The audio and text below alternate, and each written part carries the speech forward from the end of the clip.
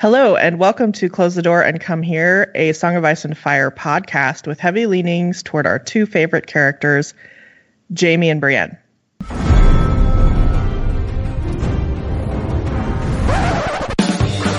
was a bear, all black and brown and covered in hair. From there to here, from here to there, the bear, the maiden fair. Hey guys, welcome to, this is really the start of something new for us. We are beginning are we calling this a reread or read? No, it's a read. Well, we never read it. Well, we did read it. We did read it. We've never podcasted it. Okay, we're beginning our first podcast of a Game of Thrones, the very beginning tip of the iceberg of A Song of Ice and Fire. We're starting today with the prologue chapter. I'm Chicky. I'm at the Chikrin on Twitter, and I have with me Kama. Hi, this is Kama, and I'm at Oxford's Place on Twitter. And Lot. Hi, I'm Lot, Lady of Tarth. I'm in various places. She doesn't know her username. Aren't you I know your Tarth? username. What does that say about me? And Guile. Hi, I'm Guile, and I tweet at Door Podcast. I'm glad you at least know your username. Well, that one's easy. Even I know that one. So I guess we should probably always give a trigger warning for discussions of rape, because we never know when we're going to talk about Game of Thrones, which usually brings that up. And then spoilers, I guess, despite the fact that this is the beginning, the beginning chapter, we will spoil everything up through what we know about the Winds of Winter. So watch out if you're thinking you can follow along with us and stay unspoiled. We're probably not a good podcast for virgin readers of the series. Unless you like spoilers, then tune right in. I will say we probably, I'll do it. I'll put everything in order on the Podbean site too, so if people want to actually read and follow along. We have a nice little glossary of our episodes posted by category, so we can update that section. We do. I think it's in the Song of Ice and Fire section, right, on our site. Yep. And I should say, maybe just say it now really quickly at the beginning. We have already recorded episodes for many, many chapters in the Song of Ice and Fire series, and we're not going to re-record, despite the fact that we did just re-record several chapters over the last 6 months. We're not going to re-record as we do this read through a Game of Thrones. So we've done like all of Tyrion's chapters and Catelyn's, and I think we've done some other random ones from this book. So we're just going to repost those for the weeks when they come up. So if you feel like you're hearing something that's come out of a time warp one week, that's why. There'll be like some random like optimism about like season 6 of Game of Thrones. Oh God. Or like the 2016 US presidential election. There could be weird optimism for all kinds of things. There's going to be a lot of spoilers. There'll be a lot of things that didn't age well. For sure. I feel like that makes me want to listen to them more, actually. Oh, God. It's going to be embarrassing. Okay, so we jump into the prologue of A Game of Thrones, and it's a really easy chapter to follow along with because it just has 3 characters really in it. You've got Waymar Royce, Will, and Garrett, and these are men of the Night's Watch who are off on a ranging mission north of the Wall, and they have been tracking a group of wildlings, it seems like, for some time. I guess they must have been sent off deliberately to track this group, it seems like. That's what it sounds like. So this is from the POV of Will, who's a younger guy, and he is a really good tracker. He's very silent in the woods, and he has gone and scouted out this group of wildlings that they're chasing, and he sees that their camp is completely full of dead people. And he comes back to report this to Waymar Royce, who is his commander, and to Garrett. And I feel like you just kind of have to set up the reality of the situation here, which is that Waymar Royce, did they say his age? I mean, he's like 18. He's 18. Right? He's 18. Yeah. Will, I think, is older than Waymar Royce, and Garrett, who's the other man of the Night's Watch who's with them, is in his 50s. And these guys have a lot more experience than Waymar Royce, who this is his first mission beyond the wall, I believe. But because he's highborn, of course, he gets to be He's the authority. He's the officer. Let's put it that way. This is like Vietnam.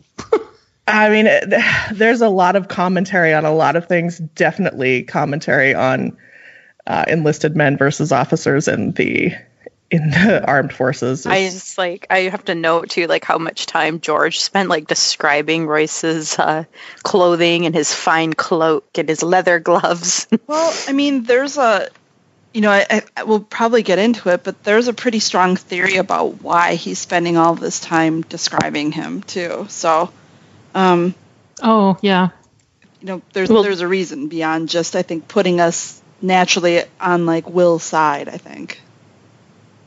Well, care to share?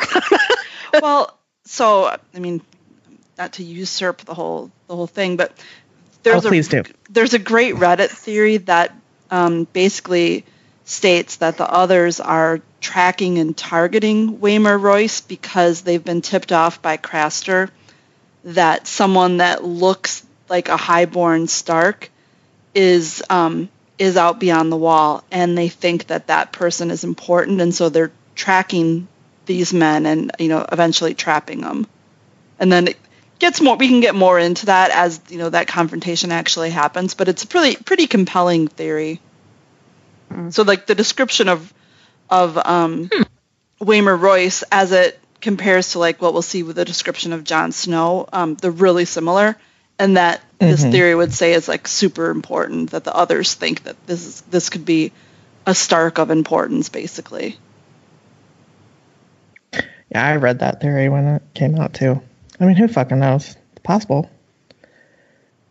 So basically, Will reports back that these guys are dead, but Waymar Royce needs to see for himself. He's very arrogant about it, and it's getting toward dark, and both Will and Garrett are feeling kind of, I don't know, I guess an eeriness about what's going on around them. They don't like it's funny. It's kind of all about them sensing something kind of being wrong around them. They don't seem to know exactly. And so they basically have a little bit of a standoff between Garrett, who's 50, I want to say again, and has been at the wall for 40 years, I think, and Waymar Royce, who is on his first ranging above the wall, but has the command. And Garrett's like, no, we should just go back. Like, let's get out of here. And Waymar Royce just basically makes fun of him and is like, let's go see. Has to go see for himself. There's a lot of really interesting symbolism throughout here, like we were talking about with the way that Waymar Royce is kitted out. He's got the really fancy fur cloak, sable cloak, isn't it? Or what is it? I think it's sable. Something. And he's got a jeweled sword, and he's got all this stuff, and like Will and Garrett are clearly very poor, low-class guys without any of the trappings. And Waymar also has a destrier, which is like a knight's horse, whereas the other two have just like normal horses that are clearly better suited to what they're doing. And poor Garrett is like missing both of his ears and some fingers, I think, from frostbite over the years, so he's missing a lot more than a sable cloak. Yeah. I have some sympathy for Waymar Royce in here, but the one thing that he was kind of a dick about was when he tells Garrett, well, you should have dressed more warmly. Like, okay, asshole. Way to go, Marie Antoinette. Yeah.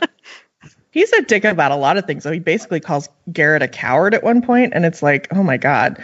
At one point, Will's like thinking about that he thinks Garrett's getting so angry that he might actually draw his weapon, and he's like he wouldn't give Waymar Royce a chance in hell, basically, against Garrett. And yeah. I love it. It's just such a good, clearly. Yeah. Well, the real line is like the blood rushed to what was left of his ears. Yeah. That's like the most George line like ever. We don't know it at the time, I mean, I do appreciate that he doesn't completely stack the deck against Waymar Royce, though, because there's that thing where, Will's reporting. He's making Will report about the dead wildlings, and Will and Garrett are basically trying to convince him that they froze to death. And Waymar Royce is smart enough that he susses it out that no, they know the wall is weeping. They know it hasn't been cold enough for people to literally be freezing to death. Like, he's arrogant, and he's arrogant, and he's young, but he's smart, and we find out that he is brave. It's just, it's kind of an unfortunate case of mistaken identity in a way, because he'd learn, and he'd get that arrogance like beaten out of him a little bit, but he's not like a dumb. He's not because I think he is too dumb. Smart. I mean, like, I know he realizes the thing about the ice and the snow, but like, so do Will and Garrett. They're just trying to find a way to get him out of there because they know that it's a bad situation. It's not like they don't know what temperature it is. I do think he's smart. I think he could have. You think there's hope for him, or there would have been hope for him. Well, there's a part too where they talk about like coming upon the scene, and then there's like weapons that have been left behind, or a double-bladed axe, which would have been valuable. Like, why would anyone just leave that there? So like, there's these like red flags that he just clearly ignored.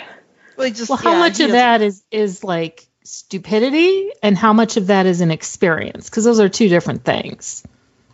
I think it's experience and belief. Because he has. Okay, let's see. Let's say you come across an abandoned campsite, and lying in the middle of the campsite was a Rolex watch. Well, this is me. I would take the Rolex and run south. Like, obviously.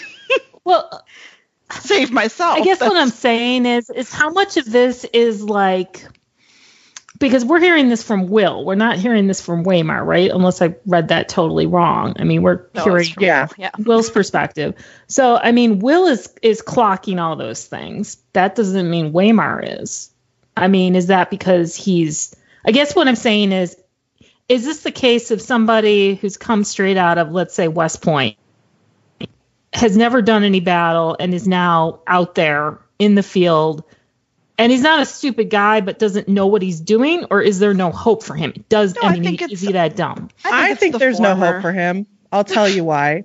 Because part of doing what he's doing, leading men, and any young lordling who's been raised well to be a soldier, knows you listen to your scouts, and you listen to people who know better than you.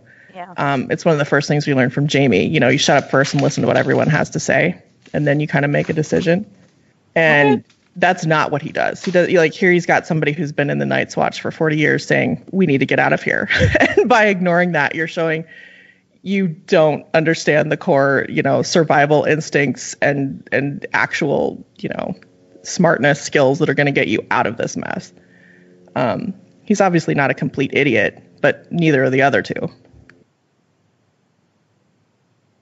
Anyway, so we have this whole scene. Oh, God, this is terrible. So Garrett stays behind, and Will and Waymar go up to look at this camp again, because Waymar Royce has to see for himself what's going on. And again, he's like ignoring advice. Will's like, you need a knife, not a sword. But the Waymar Royce, draws his sword, and he's like tromping through these woods, like, probably making a ton of noise, leaving a huge trail. And they go and look at this camp, and all of the bodies are gone. And I think it's just getting dark, right, as this is happening. It's really eerie. It's fucking terrifying, actually, the way that it's written, because Will knows something is very wrong. So Waymar Royce tells Will to climb up a tree and look and see what he can see. And he's like laughing at Will, like, haha, these guys aren't dead. See, none of them are here. So Will goes and climbs the tree. And when he does, suddenly some of the others, who are the bad guys of this series, come out of the woods, and one of them faces down with Waymar Royce. And this is where Waymar Royce does get his moment, because he is very, very brave here. Yeah. Very stupid and very brave, standing up against the other. It's just so refreshing to read George's take on the others as opposed to what the quote-unquote White Walkers ended up being on the show. Right. Yeah, I was trying to like visualize that armor. Like it sounded like almost like it read like a very smooth mirror-like kind of surface. Doesn't it sound like Terminator 2 almost? Like the Terminator, like the metallic, yeah. And their swords, God, like these crystal swords, they're clearly ice swords or something. And the fact that they speak, they have a language. Yeah. Like they're talking and it's like crackling ice. And this is you can hear tone as well when they're talking to each other. Like they talk about them like laughing cruelly and stuff. So there's like tone in what they're saying. Well, and this is where that theory comes in too, because the theory says that, they think that this is a Stark of some importance, which is why it's this group of others, which we never see again at this point. Right, because these are not whites. These are others. These are others. Yeah. 6 of them together, and they're like that first little bit is testing this person. They think this is going to be like a really big deal, and Waymar kind of fails that skill test, and then they start mocking him. And then when his sword disintegrates, essentially, or shatters, then they know, like, no, this isn't the one, and then it's like game on, or game over, I guess, more appropriately. So, do we think he was influenced by Terminator 2? Did that? Well, I have no idea. It did, 1991. Huh. Oh. And Game of Thrones is 1996. Yeah, but I started writing this in 91, There you go. It went to the movies. Terminator. Oh my God. It's the T1. Was Terminator 1 or Terminator 2? That's Terminator 2. 1 was in the 80s. We're going to see this in college. Okay. I went to see it in college with somebody who felt I would be unable to follow the plot because I had not seen Terminator 1. And spoiler alert, I was, but I'm thinking we found an influence. Well, I didn't even think that, but wow. When I was reading it today, to me, I was like, it almost sounded alien, like space or like hyper techy. I never thought of that. Or is that a theory? Does somebody have a theory that the others are aliens? Is that a theory? I feel like I read that somewhere a while ago, but I can't really speak to it. Yeah. There's a theory. Like, there's just say that for everything. Yes, ancient aliens, and why I've changed my mind about the others again. A Reddit thread. There's also a theory about dragons. Yeah, there's a bunch. I mean, not all theories are created equal, but so anyway, Waymar is killed here, and Will is watching all of this from high up in the tree, terrified, and he waits quite a while after Waymar is killed before he gets down and goes to look at his body. And he thinks, I better, we should say Waymar Royce's sword was shattered in this fight because his sword kept getting frost on it when it was like going up against the sword of the other, which must clearly be made of ice. I don't know how it's ice that doesn't shatter, but anyway. And so Will picks up the sword and then turns around and Waymar's like alive again or something, and his eyes are blue. Perfect horror movie, cutscene. Basically, he starts choking poor Will to death. End prologue. This is so good. You forget he's such a good little short story writer, George. Mm-hmm. Yeah. I forgot how zippy this book is. Like, it goes fast, man. I was like, I sat down and I was like, oh, it's kind of nice, isn't it? It's lean writing, but at the same time, it feels very rich. Like all those little details, but at the same time, it doesn't feel, it's so good. Less bloat. Yeah. And it just establishes, right away the stakes of the story, the supernatural stakes. And while, it's funny that this is the book titled The Game of Thrones, yet it's the one that, the very first chapter is like, this game is bullshit. Like, this is the real game.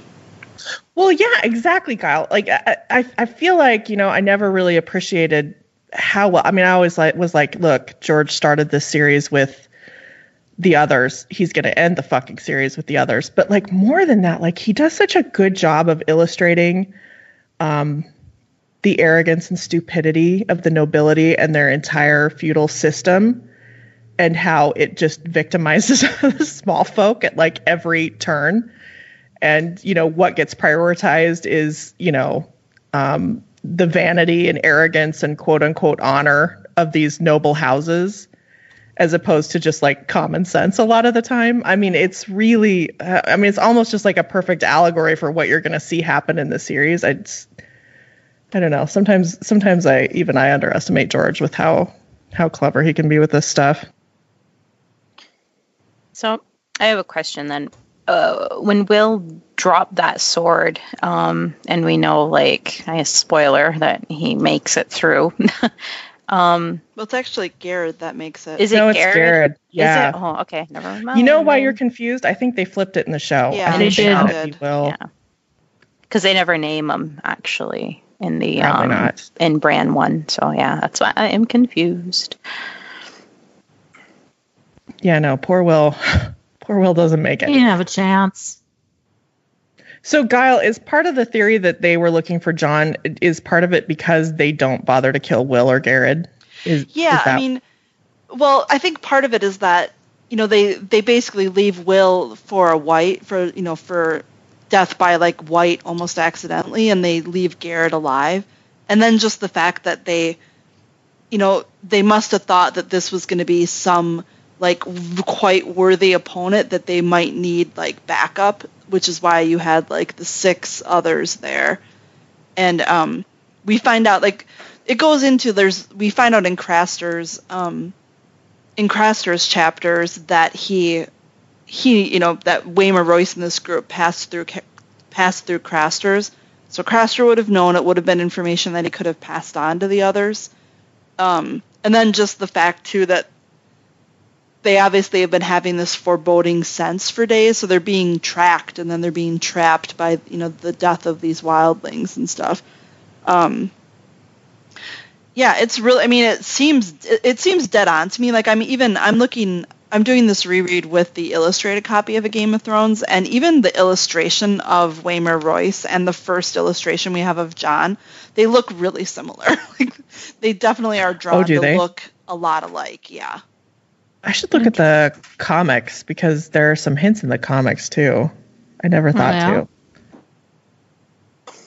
And for the Sansa Jon shippers, we also find out that when Waymar Royce stopped at Winterfell on his way up to the Wall, and Sansa fell madly in love with him. With her like probably like 11-year-old, that 11-year-old love. So he was a snack. Yeah, and she likes men who look like Jon Snow. Oh, no. Don't give him any fuel as if this is a thing in the books. Yep. I'm for it. I'm just kidding. Oh, God. Send your fan mail, too. They are cousins. It's fine.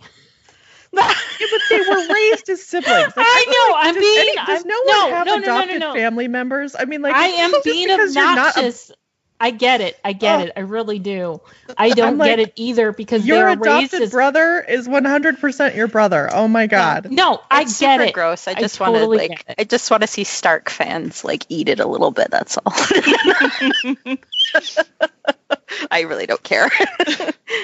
I'm here for the petty reasons. That's all we've got now, Lot. I don't mean to ship shame. I understand why people ship Jonsa from the show. Like, it's kind of legit there. Okay, anybody have anything else what is about this turned into? I know. It's already just off the rails. Anybody have anything else about this chapter? No, I think like a hard no. This is a personal thing, but like I feel like how appropriate that we're starting this chapter right as we get into winter. Yeah. Where I am. Oh yeah. As opposed to where we are. Well, some of you are not. Well, one of you. Some of you are actually more in winter, right? I guess, Guile. Yeah. You must be in the thick Guile of it and I by are now. further north than you are, even. Damn. Really? Yes. Oh. Yeah, but I know don't Guile. Feel snow, Chicky, do you? What? You don't really know. Oh, well, maybe you do. I don't know. We all know winter. Okay. We've established this. Okay, everybody just give your home address right now. No. Like, it's like those people who live in like Galveston who freak out the one time in 20 years there's a snowflake. Yeah, but you know what? If it rained for 2 days straight, like it doesn't, like it did in Galveston, I'd be losing my shit. I'm not gonna lie. Yeah. But I mean, like, it's like understanding the known. Like, you know, you live in Florida, you're probably not going to know. I mean, I was just somewhere where a vendor was giving out snow scrapers, and there were like people who were like, what is this? I've never seen this before, because they're not from where you deal with that. So now we're all going to have to get used to that kind of uneasiness. Thank you, climate change. There you go. Yeah, who knows what we're all going to end up with in a year or two. Do we have any mail on this chapter? We do. We got some specific questions from, well, not totally specific, but the subreddit. And we got one from Wax Paper Door. Actually, these are both kind of similar, so maybe I'll read them both out. Wax Paper Door writes, more of a general question, but I would love to hear what everyone thought might follow after reading the prologue, or first impressions on how you thought the rest of the book would pan out after learning that winter was coming. Actually, there are two separate questions, so we'll pause there. I had started watching the show when I read the book, so I don't know that my first impressions were at all useful in this case. So, Chicky, I think it's all on you. I have no memory of any specific impressions, I don't think, after this. I have very few memories from my first read through. Very few. No, I don't think I have. Got nothing for you here. I don't remember what I thought. I remember like reading all of the books after. Well, I watched the first season and then read all the books like over one Christmas break. Oh, so, wow. Yeah, totally. All five? Foggy. God. Yeah. Yeah, I can read pretty quick. Good for you. I remember being freaked out, but I was freaked out by the show. I mean, and I thought that was something they handled pretty well, which is not something you'll hear me say much these days. But I had already seen season 2 at that point, so I don't think I had any general sense. We got another question from Buck O'Hare, who asks, how do you feel differently about the prologue now that we have seen to the Other's menace?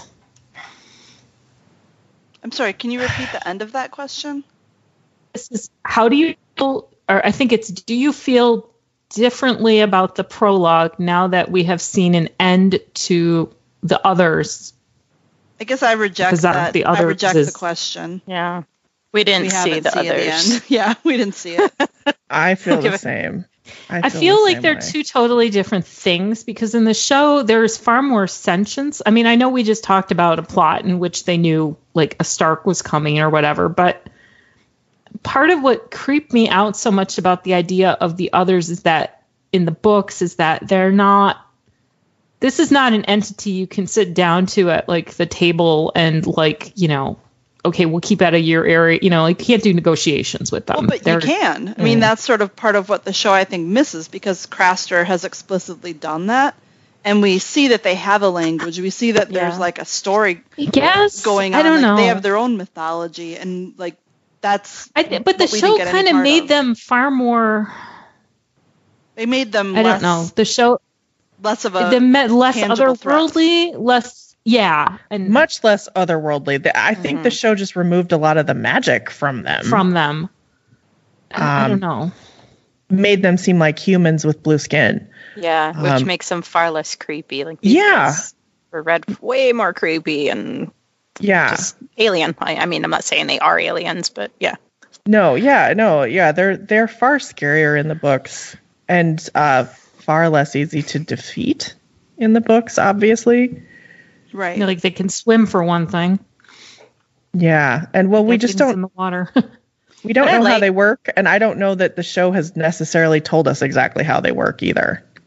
What I like too, what you can get from reading about these guys is the sense and the change of temperature, and like it just the atmosphere as you're reading completely changes, and it kind of just puts you on edge. Yeah.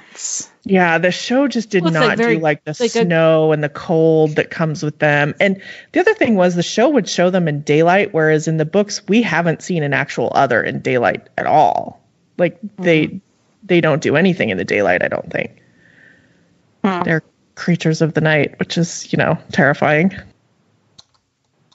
Oh yeah, that makes them way more creepy, and that actually ties into the world a bit more, and the change of the coming of winter and it being long dark nights, and that's elevates the threat. Yeah. Anything? Is that it for mail?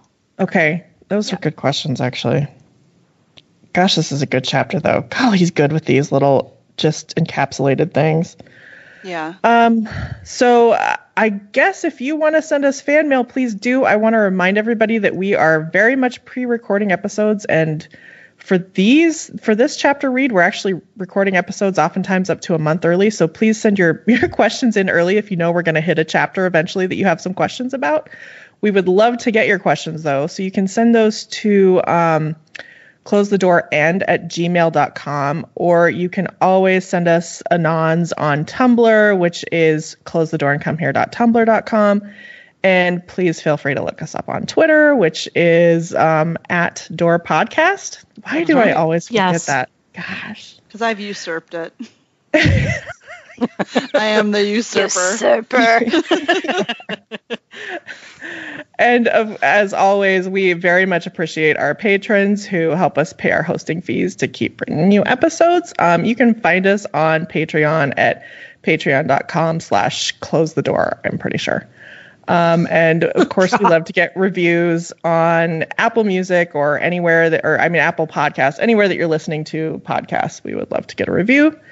And if there's nothing else, I guess I'm closing the door. Get out.